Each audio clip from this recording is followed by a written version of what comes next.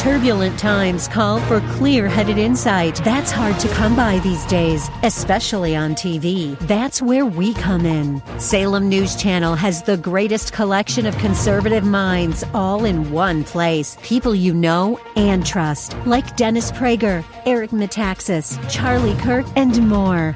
Unfiltered, unapologetic truth. Find what you're searching for at snc.tv and on Local Now, Channel 525.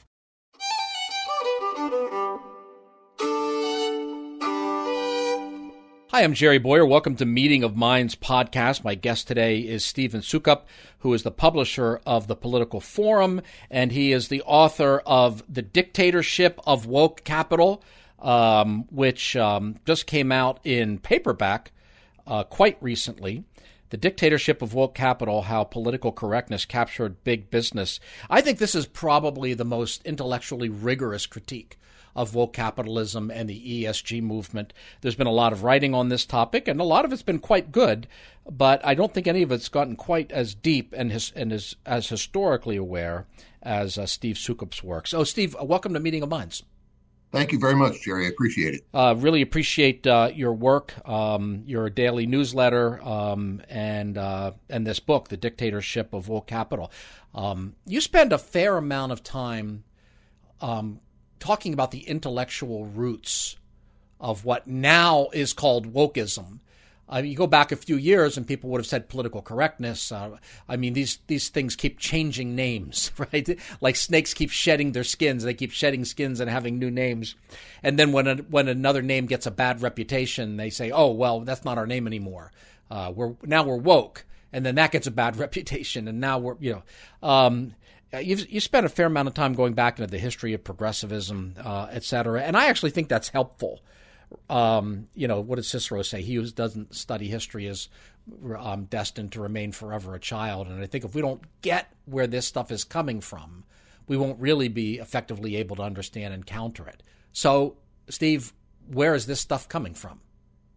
Well, in the book, I try and draw two streams of thought that led us to the point where we're at now. One is essentially traditional progressivism, traditional managerial, top-down thought, the way that this works with public administration and private administration and bureaucracy. And the idea being that most of what the founders believed about republicanism is to the political left, and especially the progressive political left, something of a historical anomaly, that they believe that the people need to be led around by their noses in order to make the proper decisions, that the people themselves are ignorant and need to have a guardian class to look over them and to take care of them. The other stream is cultural leftism, which springs mostly from the post-World War II era, particularly in Germany, where the Marxists were trying to figure out why it was that the workers of the world never united, and how they could ensure that the workers would at some point in the future unite. And they concluded essentially that the problem was the institutions of Western civilization, starting with the church, Christianity, had kept the workers unaware of their real needs and their real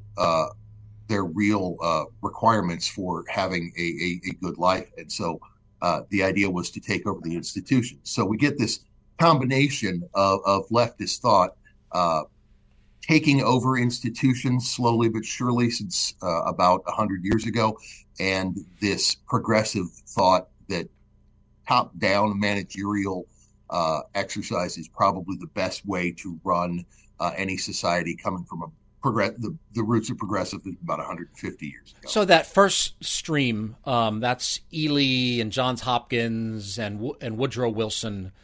That's progressive in the old sense of the Progressive Party or the progressive movement, which is somewhat distinct from the meaning of the word progressive now. Progressive now means to the left. Progressive then meant progress, and was in some sense almost culturally conservative, or mean, it was very waspish. It was very Ivy League. They weren't looking for a revolution. No, in fact, they were looking to prevent a revolution. And that's one of the things that Ely and Wilson in particular they're pietists. They're very aggressively religious. In fact, Ely's whole thing was that he believed that it was God's will that governments take care of those who are less capable of taking care of themselves than the intellectuals like himself. So it's a very aggressively religious movement that brought us to the original progressives. Right, and not aggressively religious in the terms of the new pseudo-religions of wokeism and greenism. And they were mainline Protestants, basically. Yeah, they were mainline Protestants. Aggressive, I guess, in the belief that the state was to be a partner with the church in advancing God's will on earth. And the Ivy League universities, right? So This is the institution. So they didn't want a revolution, and they didn't want, a sort of a sexual revolution. I mean, Woodrow Wilson privately wanted, a kind of a sexual revolution. He didn't want to be bound by the Christian social ethic himself, but he would not publicly undermine it. And so I guess, what you're painting here is a picture where that old WASP elite creates centralized institutions, which then later are either captured or maybe even to some degree co-opt. It's not clear whether the cultural left is invading or whether it's being invited in. But you get these institutions, you get a managerial class. This is where the Federal Reserve, for instance, comes from. So we need experts to run things, smart people to run things. And those smart people at some point begin to embrace, they're no longer mainline Protestants in any meaningful way. They're no longer Christian in any meaningful way. The sexual revolution and the green revolution becomes the kind of the justifying ideology. So that's how these two streams come together. Do I have that right? Yeah, absolutely. I think I use the 1960s, which is a pretty good period to talk about how mainline politics gets perverted by the cultural left, and I think that the two streams meeting roughly in the 1960s is probably pretty accurate. Yes. So a lot of that is political institutions and universities. Oh, sure. Right. Okay. Academic institutions came first, and then a lot of the political institutions as well. And you're absolutely correct that they were invited in. They didn't necessarily have to take over academia. Academia invited them in. Very blatantly and very unapologetic. They kind of get into politics via the appointment process, with civil service, right, which is going to get rid of the patronage system. For all the problems with the patronage system, though, there was a certain responsiveness. Political machines were responsive in some sense to the people, and then this progressive movement essentially says, "Don't be responsive to the people. The people are the problem." So we're going to have we're going to have an airport authority, we're going to have a water authority, we're going to have a money authority, that's the Federal Reserve. We're going to have commissions. So governance starts to move towards appointed commissions and civil service payrollers. And, what some people now call the deep state, that's kind of a politically laden. I don't mean that in a conspiratorial way. I mean it in a sociological way, a managerial class, which is kind of people get elected, and then they're there for 2 years or 4 years or whatever, and then they go on, and other people get elected, and then they go on. But there's people who don't go on. There's people who are there all the time. They might be there for 30 or 40 years, and those are kind of that's where this thing kind of nests and roots, and makes it to some degree impervious to electoral politics. Yeah, absolutely. One of the interesting things is that the Wilsonian conception of bureaucracy was intended to be distinct from politics entirely. The politics administration dichotomy, they call it. They wanted for the administrative portion of the government not to be affected by politics. And then along in the 1950s and the 1960s, the theorists came and said, this is wrong. We need, and the irony is that they didn't say we need for the bureaucracies to be more responsive to the masses, political forces. What they said was we need for the bureaucrats to be more politically active. This dichotomy keeps them from expressing their values, and we need the bureaucracy to be politically active. So we need to get rid of this dichotomy, not in the sense to protect the people, but to free up the bureaucrats to be more politically active. So, yeah, that's it begins with insulating them from the public, and then it ends essentially with giving them powers while remaining insulated from the public. So it's a very self-serving and self-preserving set of institutions. So this crowd, I mean, gives up probably pretty early on the idea of getting rid of democratic institutions. I mean, there's some talk about dictatorship in the 20s and 30s. Amity Shlaes has written about this in her book about Roosevelt. But that doesn't last long. In essence, they, instead of saying, well, we can't have democratic institutions, it's almost like, go ahead and have your elections. Just we're going to mute the impact of elections on policy making. But you can still have them, right? Yep. Yeah. Right. And then you've got Edward Bernays kind of coming along, and the father of spin, saying, well, because we're stuck with these democratic institutions, we public relations executives have to get really good at manipulating public opinion so we can steer people in accordance with the drift of history, with the progressive drift of history. So you have an interesting section, maybe it's in the book, or maybe I've heard you speak about it, or probably both. This stuff doesn't start out in business, and it kind of comes in through Stanford, right? Through the TAP program. Was that the entry point? Right. Yeah. Stanford had in the mid to late 1960s had a managerial consulting arm associated with the university that was specifically geared toward helping businesses understand what is successful and thus apply that and be successful. And they created a number of different ideas. They pushed a number of different ideas that were directed specifically to be objective measures. This is what you do. This is how you do it. This is how you make it effective. They were purely instructive. They were not meant to be in any way normative. But because of the way the culture, particularly in academia, evolved over the next quarter century or so, those ideas that Stanford took became normative ideas.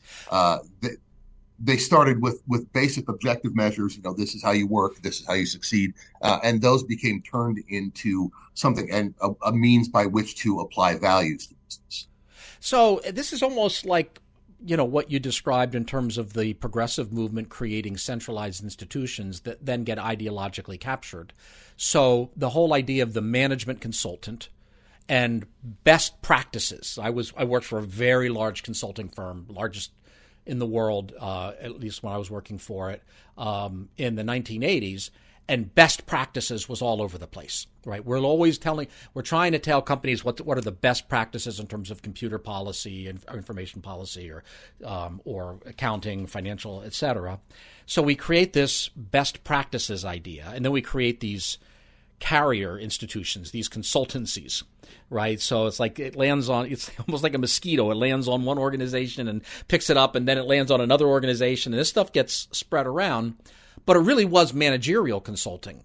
And then at some point, it becomes ideological, so that, as far as I can tell, McKinsey, for instance, is all in right now with ESG. So best practices might be that you want your board aligned with financial incentives, or best practices might be that you want a fairly decentralized hierarchy in your business, or best practices might be continuous improvement.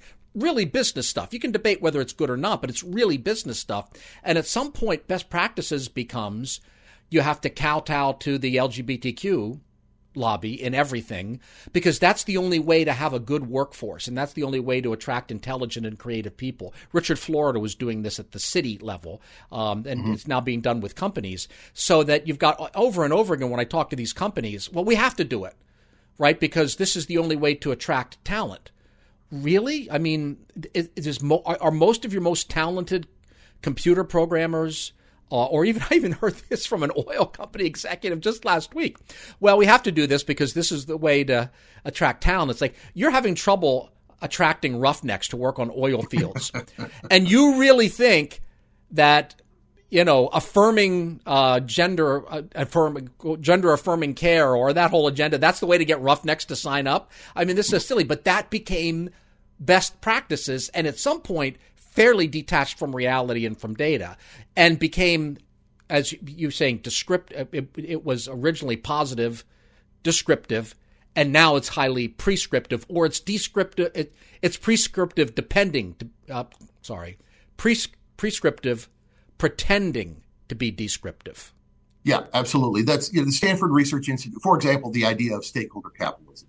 The stakeholder model has its origins with the Stanford Research Institute in the late 1960s.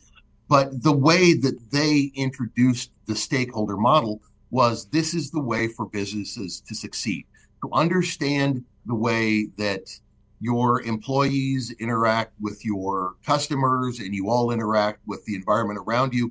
To understand how that works is to be successful. And nobody who's ever run a successful business could say, yeah, I don't care about my employees or I don't care about my customers. This is all common sense stuff, and they sort of codified it. Over the course of the 70s, and then especially into the early 1980s, you get this move to democratize markets, or to democratize business. And this starts in particular with a man named Edward Freeman, who went to work. He got his PhD in philosophy and then went to work at a research institute that was being created at Wharton at the University of Pennsylvania to mimic what they had done at Stanford. But he had this idea that he could introduce values into it, that he could create a way to take this objective standard model and turn it into something that could achieve a more socially positive end. Interesting. I don't know if you know this, but I just had a conversation with Dean Abella from the Bush School, the Bush Business School. Mm-hmm. He studied under Freeman. Oh, did he? And he said it's fascinating to see his biography. He was raised in a very conservative religious home. And it was hostile and kind of abusive. So he reacted and became extremely negative towards Christianity. And in essence, this new progressivism becomes the substitute. It's another way of saving the world. He no longer found Christianity to be a palatable saving of the world because of the alleged, I don't know what was actually going on with his family, but the feeling that he was mistreated by his family. And so, that biography essentially becomes, of this stakeholder capitalism. So it's interesting in your book, you avoid reacting to the stakeholder idea because there's some people, it's like you say stakeholder, it's like Niagara Falls. Slowly I turn, step by, like don't say stakeholder. But good management theorists, Drucker and before him Demings, said you need to pay a lot of attention to your workforce. Right, you need to develop them. Yeah. You need to learn from them. Right, management by walking around was part of it, and TMI, the Toyota method. It's all very, very focused on employees. But something comes along with Freeman where it's not that you are working, to make your employees as productive and as effective as they can be, because you're accountable to shareholders because they own the company, but instead they become competing entities. Now, it's not workforce is there for the owners. You're accountable to the owners, right? And therefore you develop and empower the workers. Instead, now it's like, well, we're now balancing the interests.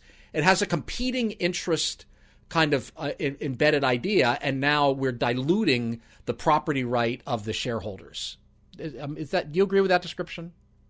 Yeah, I think that's probably fair. In the book, I make the case that the Friedman model, the shareholder primacy model, is based on literally millennia of Western civilization, Western traditions, dating back to the ancient Jews, to ancient Rome, to ancient Greece. And then sort of articulated in particular in the Bible in the parable of the talents, that if you are given these gifts by somebody above you, whether in the parable It's the master, and in Friedmanite terms, it's the shareholder. If you're given these gifts, then you have a responsibility to use them, not for your own benefit, but for the benefit of the owner, and to advance the causes that he's asked you to advance. That you have this moral responsibility. Freeman comes along and changes. By the way, not just the parable of the talents, every one of Jesus's financial parables, as far as I can tell, takes the side of the owner against the steward. In other words, it's the parable of the talents, it's the parable of the vineyard workers, it's the parable of the unfaithful steward. In every case, I mean, this is very odd. My friend David Finnessy, the archaeologist, said if Jesus was trying to do some kind of socialist peasant revolt, he sure told some weird stories. Because in his stories, the capitalist, the owner, entrusts something to somebody, and that somebody fails to put the interest of the owner first. I mean, you look at the parable of the unfaithful steward. That's stakeholder capitalism. He forgives debts to customers in order to curry favor with them to the detriment of the owner. I mean, so I think it's pretty clear. So I'm not disagreeing. I'm just adding extra parables. Right. And I don't think that's unconscious on Jesus's part. Around the time. Look, I wrote a whole book on this, so I could take up all your time. Around the time that Jesus is growing up in Galilee, the model of an absentee owner and a steward is coming into that society about a generation before. So this is a brand new idea in northern Israel. Like Joseph and Mary would have seen it. It would have been new, probably for their parents. So it's kind of like a new thing coming across Galilee. So Jesus is seeing this. And he's seeing, earlier, before economists now, he's seeing the agency risk problem. He's saying that when somebody owns and somebody else manages, that creates the possibility that they're not really serving. And then he applies that analogy to the relationship between God, say, and the religious leaders, who are stewards of the, what God had entrusted to them, and they were misuse those assets. So this is something, I think it's actually a pretty key theme, in the New Testament. Yeah, go ahead. And Friedman reflects that. I mean, his model reflects that quite well. Unfortunately, the practitioners of the Friedmanite model during the 1970s didn't necessarily reflect it terribly well.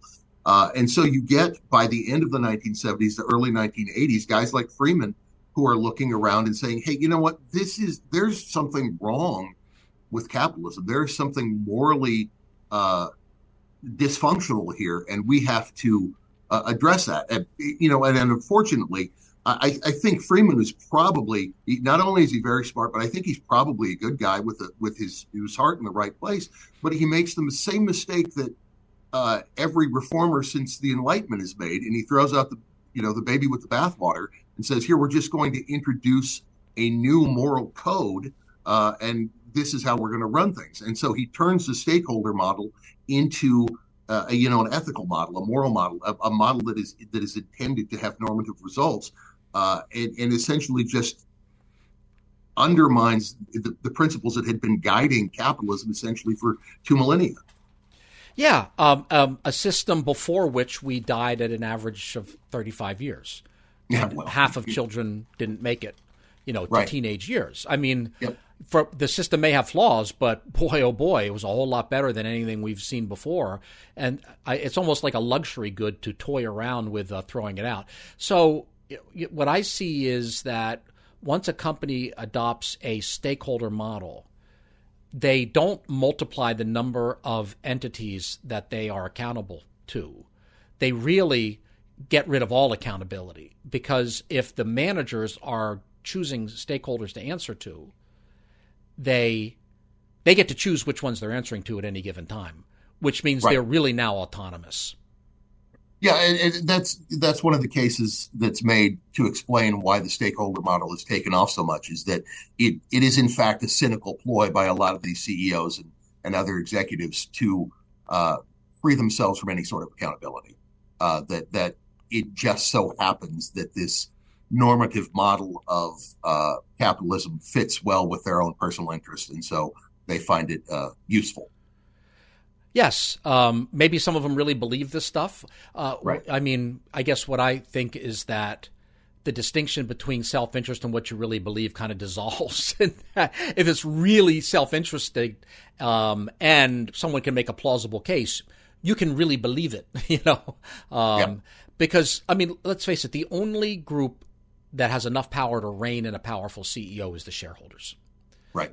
So if you demote them, then you've really broken the power over them.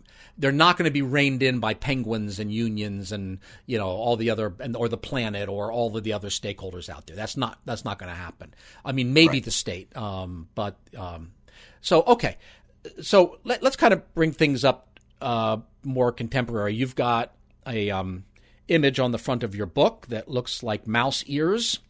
So I think there's one company in particular that we could probably talk about, although you talk about Amazon. I mean, you talk about a number of companies and Apple as well. But I think Disney's a great example, both of the rise and maybe the exposure. I mean, it might be that Disney is what is going to destroy ESG and stakeholder capitalism, because it's. I think it was the trigger probably for the largest number of conservatives. So let's just talk a little bit about the Disney story, if you don't mind. Well, the Disney story is interesting. I don't know if you saw, but last week, Nikki Haley tweeted something to Disney saying, hey, if you're not happy in Florida, bring your 70,000 jobs up here to South Carolina. We'd be happy to welcome you. We aren't woke, but we're not going to be sanctimonious about it either, which was a swipe, obviously, at Governor DeSantis. Yes. What she either didn't understand or didn't care to get into is the fact that Disney's issues begin long before Governor DeSantis. They started their fight with Governor DeSantis. In 2015, Georgia passed a religious freedom law. And because Georgia is home to a lot of Hollywood production today, they have 90,000 entertainment jobs in the state of Georgia. Bob Iger, then the CEO of Disney, took the lead in pushing back against this religious liberty bill, saying, hey, look, we can't have you guys being discriminatory against any group that we think needs to be elevated, and you need to end this right now. They got involved in 2017 in North Carolina with the bathroom bill, the so-called bathroom bill, when the state pushed back against the city of Charlotte, which had decided that, you can use whatever bathroom you want. And the state said, hold on, we got to be a little careful about this. Again, Bob Iger got involved and led Hollywood. And then again in 2019, when Georgia passed the fetal heartbeat bill, Iger said, I don't believe that this law is compatible with a happy workforce, and I don't see how I can continue to employ people in the state of Georgia in this sort of political atmosphere. That is a direct threat to the economy of Georgia and to the well-being of literally 90,000 people. That's using his employees as pawns, as leverage to try to achieve a political end. So Disney has been at this a long time. Bob Iger, who's almost universally known as the nicest man in Hollywood, is also a very aggressively political man and is willing to do whatever he can to advance his political agenda. Yeah, and I got to tell you, several months ago, I attended that Disney meeting with Bob Chapek, the CEO, before Iger, and that was a crystal clear example of what happens when conservatives don't show up. Because at the beginning of the meeting, he didn't want to say anything about the bill, right? They had made a decision internally, we're staying out of it. Smart. And then, question after question after question, all pulling from one side. So conservatives just didn't push back on this one. And by the end of the meeting, it was clear that they were switching towards attacking the bill. Okay. So, I mean, that night I watched Fox News and people are talking about how bad Disney was and maybe 1 million people are watching. It's like, if 100 of you had been at that meeting and asked questions, we would have had a different outcome. if we like 0.1% of the people who are outraged had just dialed in with their control number, click, I want to ask a question. And then they dumped Chapek and Iger came in. I'm not going to mention names, but there were like victory declarations from some conservative leaders. Look, we effectuated change at Disney. Look, we're making a difference. And wait, Bob Iger was on the sidelines,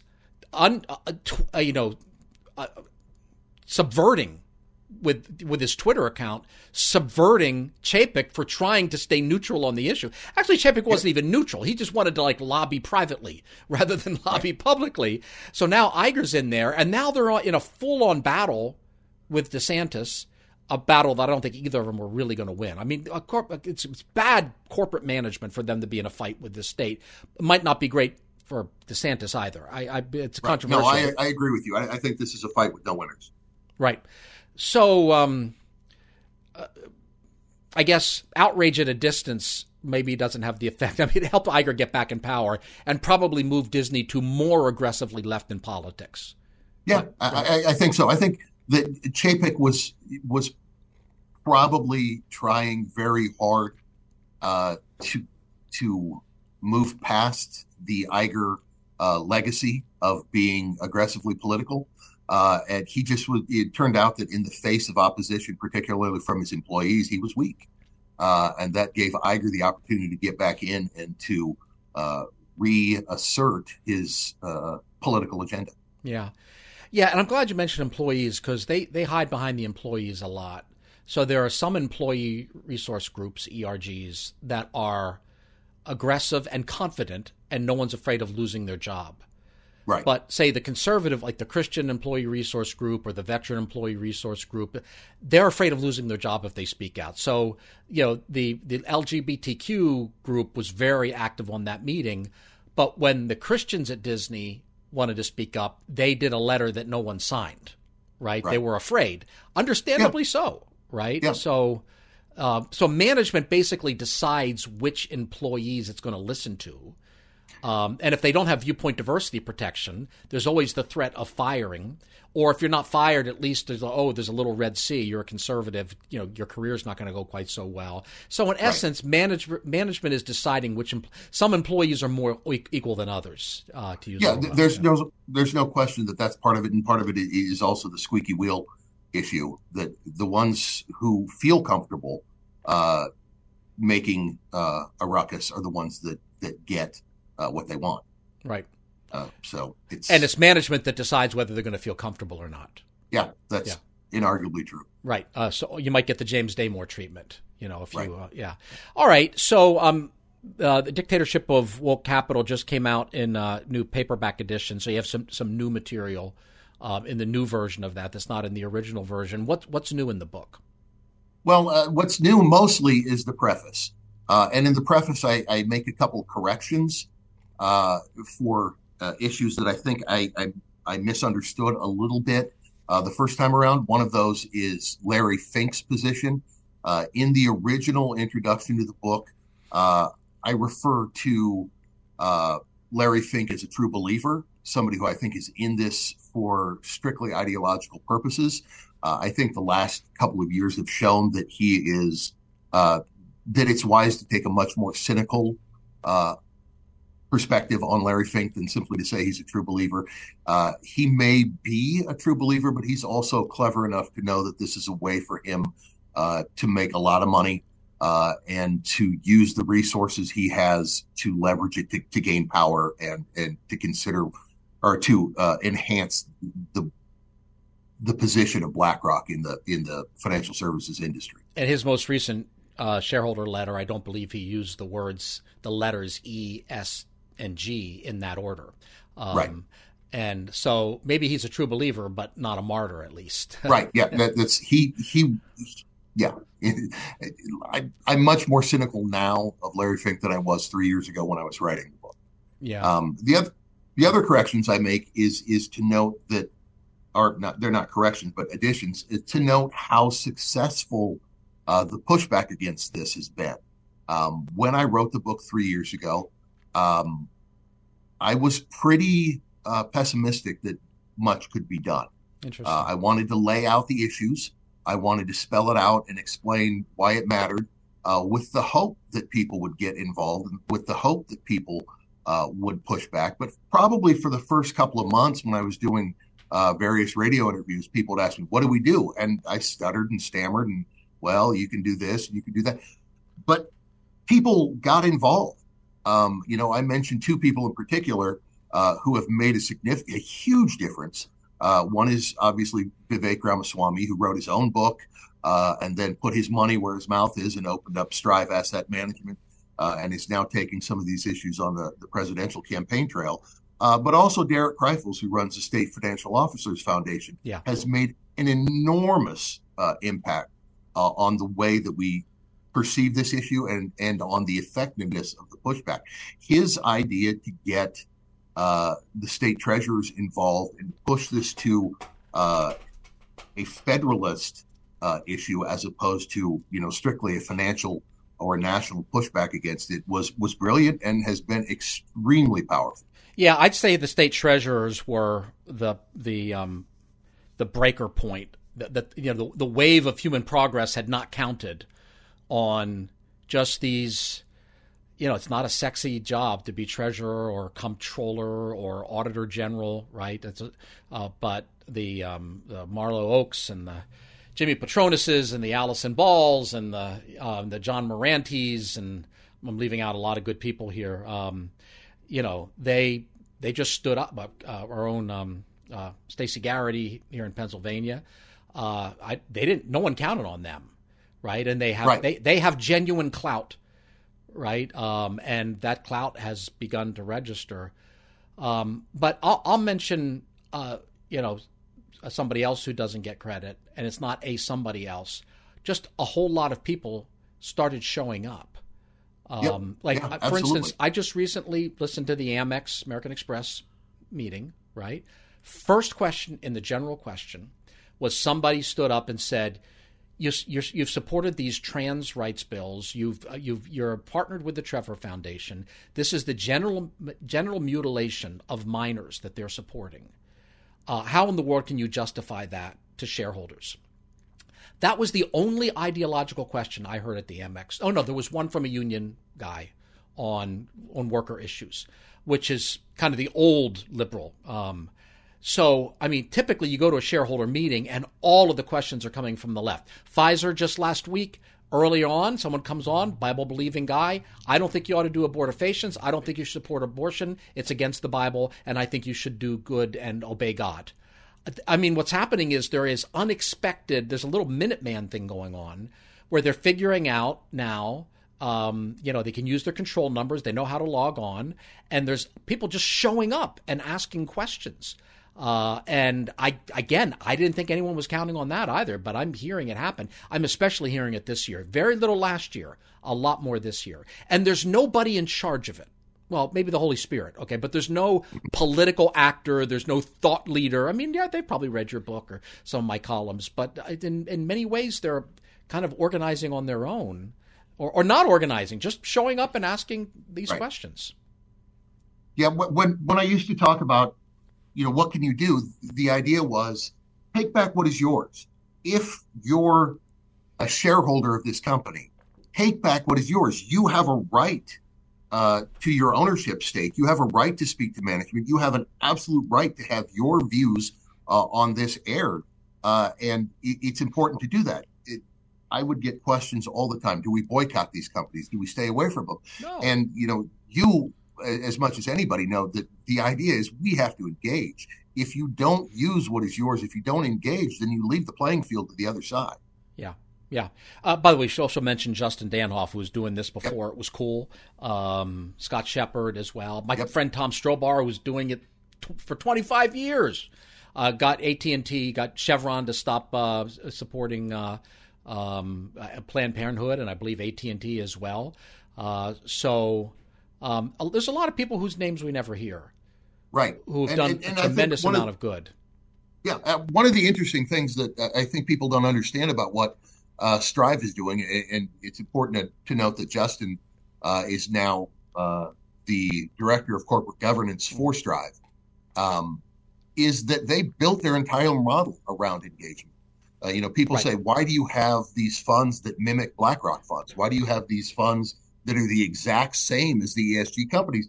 And the idea is that because it's important to provide a counterbalance. If BlackRock is going to say, we want you to focus exclusively on sustainability, it's important to have somebody engaging and saying, we want you to focus on being the best business you can be. We want you to focus on excellence.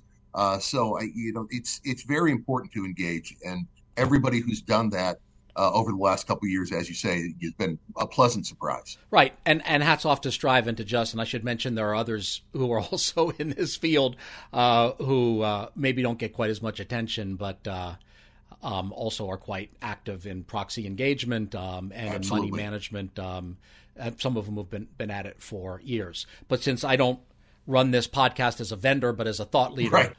I will just say that there are other options out there as well. I'll mention another competitor that'll be helpful. Inspire Investing, for example, has been doing a lot of engagement, and some firms. And the more the merrier. Well, the way to push back against this centralization of power in the hands of a handful of asset managers who control half the invested capital in the world is to create new ones or to improve those that exist and to push them to allow them to provide a counterbalance. The more the merrier, and right. The more the better. Yeah, it's a big market. All right. So do you mind, if you have a few minutes, I'd like to talk a little bit about some new data that came out recently from Ballotpedia, which is looking those states we just talked about. Right. And we just praised those states, those state treasurers or financial officers. And not taking away from that, I think that data from Ballotpedia indicates that maybe they've done a good start. I know it kept us, right?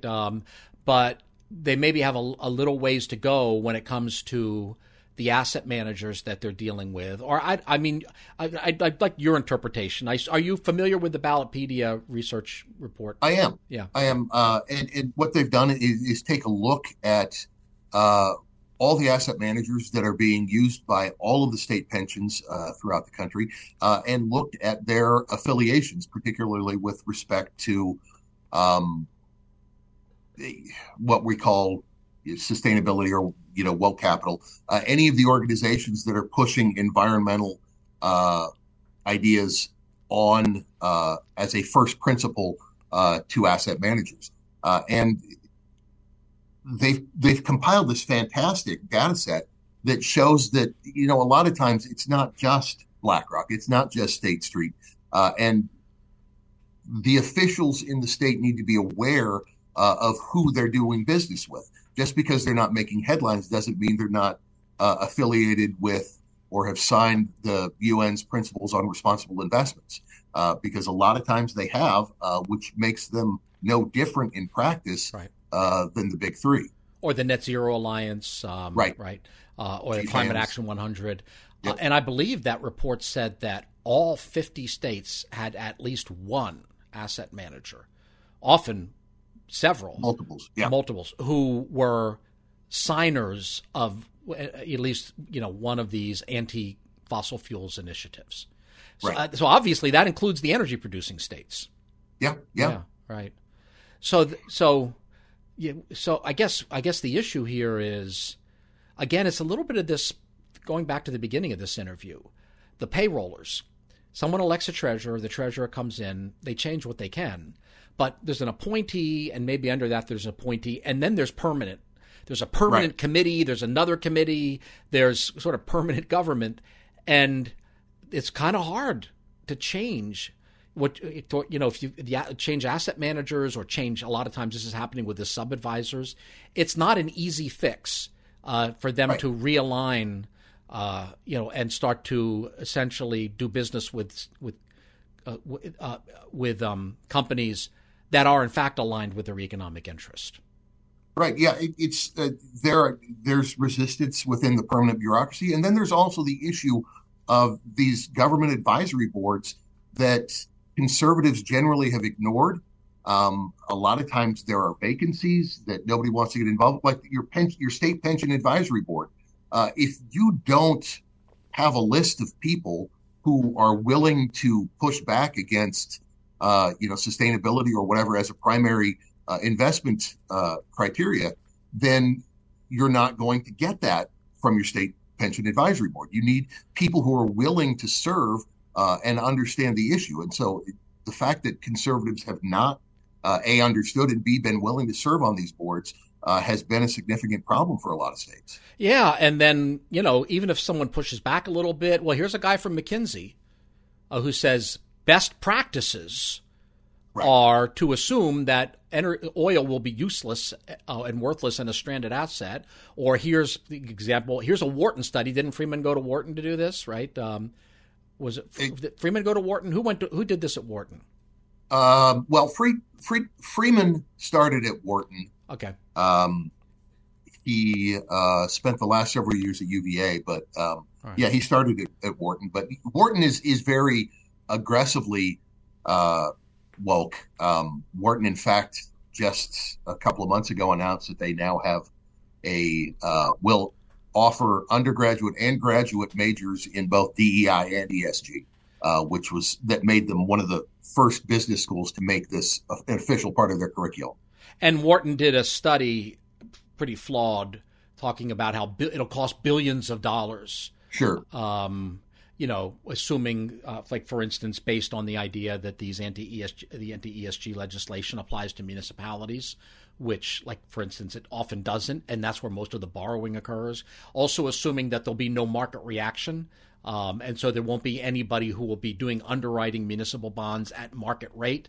I mean, to me, it was propaganda. Right. And their historic association with ESG and stakeholder capital. So they're up against something. But I guess the thing about this Ballotpedia study is this now identifies. This is this helps the treasurer say, okay, who are we doing business with? Who's turning around and, for instance, if you're an energy producing state, who's turning around and essentially trying to destroy the industry on which our state's economy is built, and then. Maybe they can make the change, maybe they can't, or maybe they have to be there a few terms in order to do it, to outlast some of these committees. But at least they know there's a problem. It gives them something, it identifies that the issue is not dealt with a press conference or a piece of legislation. You actually have to make changes at the asset management level. Well, it's possible, too, that you can engage with some of these companies. I agree. I want to say it was U.S. Bank, when Riley Moore, the treasurer of West Virginia, engaged with, I think it was 10 or 11 financial institutions that they said were causing detriment to the state, he actually got U.S. Bank to say, fine, you know what, you're right, and we'll stop. Good point. So this is another opportunity for engagement as well. Yeah, and we should probably mention, I don't know if you saw, 1792 Exchange recently released some data based on the Ballotpedia work. Which the Ballotpedia work is saying this asset manager, is affiliated with this anti-fossil fuel group, the 1792 Exchange, which is still in beta. So I don't think it's available freely on the web. I think you'd have to talk to them, is essentially looking at the voting patterns of those. Right. So not just what they signed up for, but how are they actually voting on greenhouse gas emissions? How are they actually voting on climate action? How are they actually voting on these health care, which is really abortion proposals? How are they voting on Second Amendment issues? And I'd say pretty similar results. Right. Work to do, but doable work. Yeah. All right, Steve Sukup. Anything else anything we didn't cover that you'd like to cover before we sign off? I've found to be an interesting discussion. If someone wants to follow what you're doing on an ongoing basis, obviously they should get the book, Dictatorship: The Dictatorship of Woke Capital, especially with the new preface. Now you can get that. And does the Kindle version have the new preface? That I don't know yet. I've reached out to the publisher, but I haven't heard back yet. A couple of things. First, I want to thank everybody who has gotten involved in this over the past couple of years.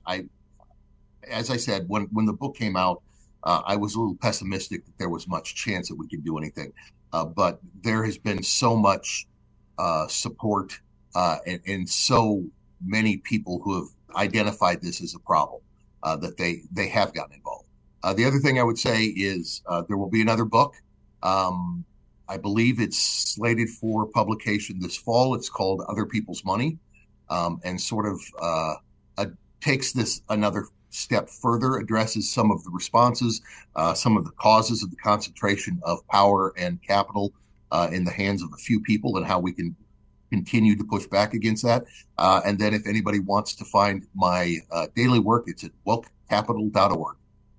Wokecapital.org. That's easy enough to remember. Well, you've been on this for a long time, and I really like the way you clearly have an understanding of the business environment. You've got a strong business background, but also kind of a solid philosophical background. And I haven't seen anyone been able to bring those two things together. I mean, you end the Dictatorship of Woke Capital talking about Carl Schmitt, who is not exactly a household name even for philosophy majors, and